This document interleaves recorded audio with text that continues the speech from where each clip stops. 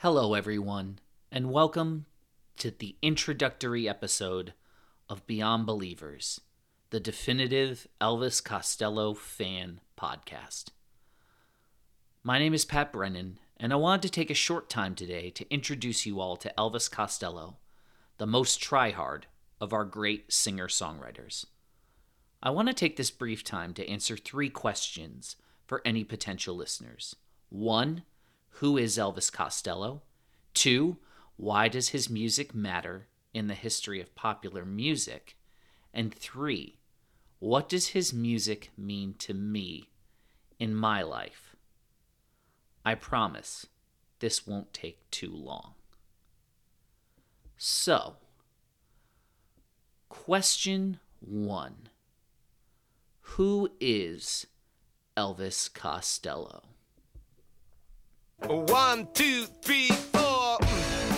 Elvis Costello, aka Napoleon Dynamite, aka Little Hands of Concrete, aka D.P. Costello, was born Declan Patrick McManus in 1954 with maybe the most Irish name of all time.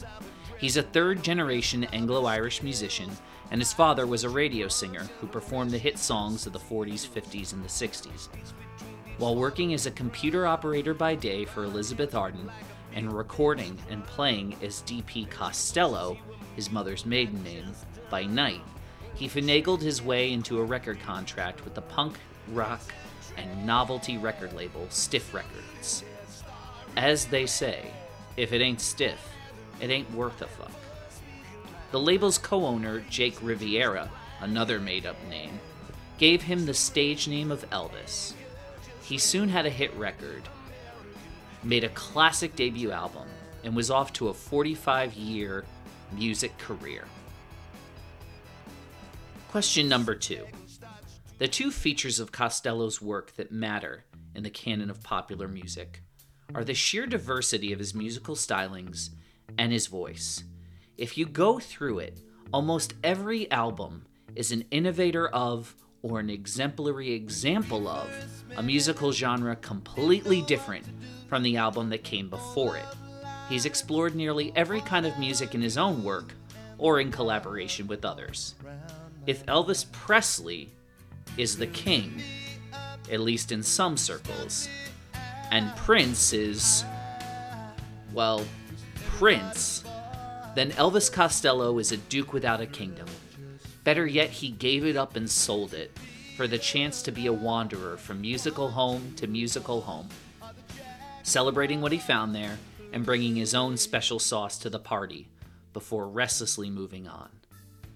The man who wrote Pump It Up also recorded a symphony. The man who recorded a bluegrass album also made 2 80s new wave pop albums. The man who wrote Armed Forces, also known as Emotional Fascism, also recorded a New Orleans R&B album. The man who recorded a hip-hop album with The Roots, you see my point, it goes on and on.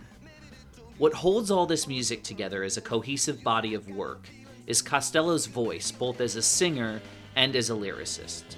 A note on the voice. Some people find it difficult, but if you've given time to the likes of, say, late period Bob Dylan, Leonard Cohen, Tom Waits, John Hyatt, or for that matter, any great hip-hop artist, you'll be fine. As far as what he's saying, well, get ready, because he's one of the funniest, angriest, and most thoughtful and innovative lyricists around.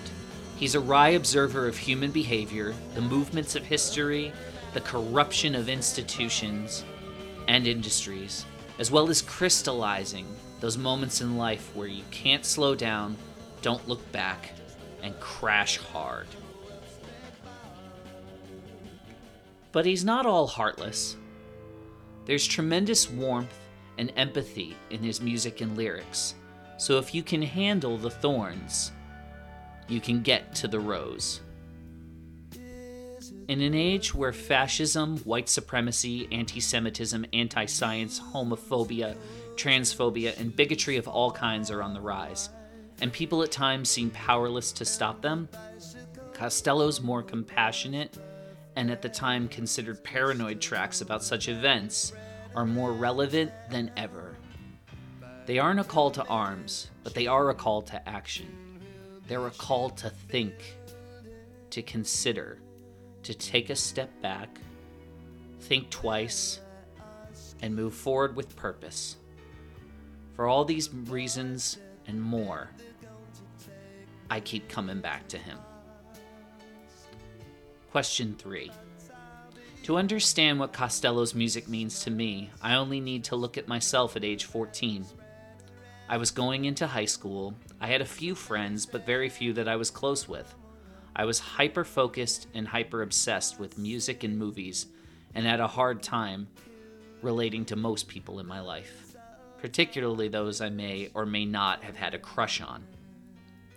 Not finding it around me, I searched constantly in art and culture for a language that I could latch onto.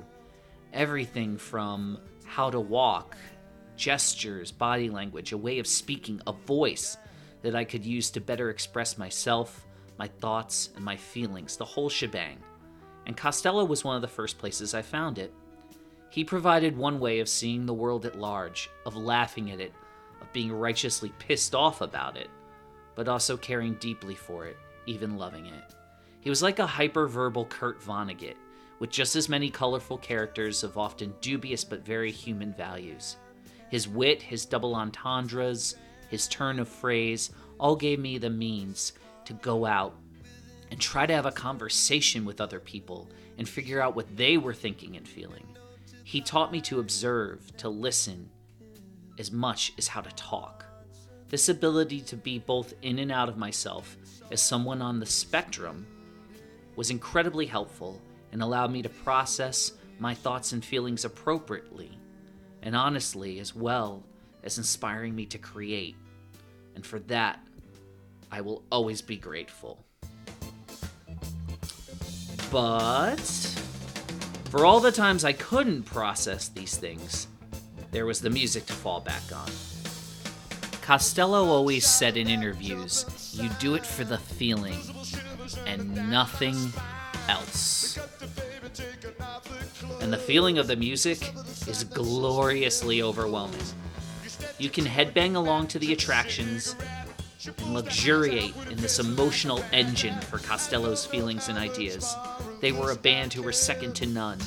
Pete Thomas on drums, Bruce Thomas on bass, and Steve Naive on keyboards, and practically anything else, were unbeatable.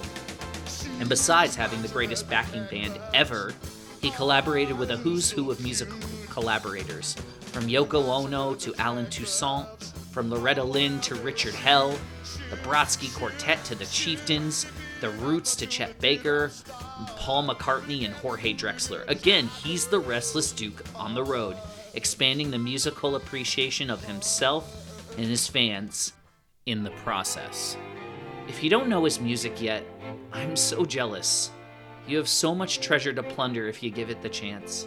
So for all these reasons, and so many more, which I will get into with my awesome guests over Season 1 and beyond, I hope you join us soon for our first of many episodes where the great blogger and deep music fan Aaron Bradis and I will be discussing Side 1 of Elvis Costello's brilliant debut album, My Aim is True. We got a lot going on, and if we helped you become a believer, or at least intrigued, well, then it was all worthwhile. This is Pat Brennan, and I hope we meet again soon, between your ears.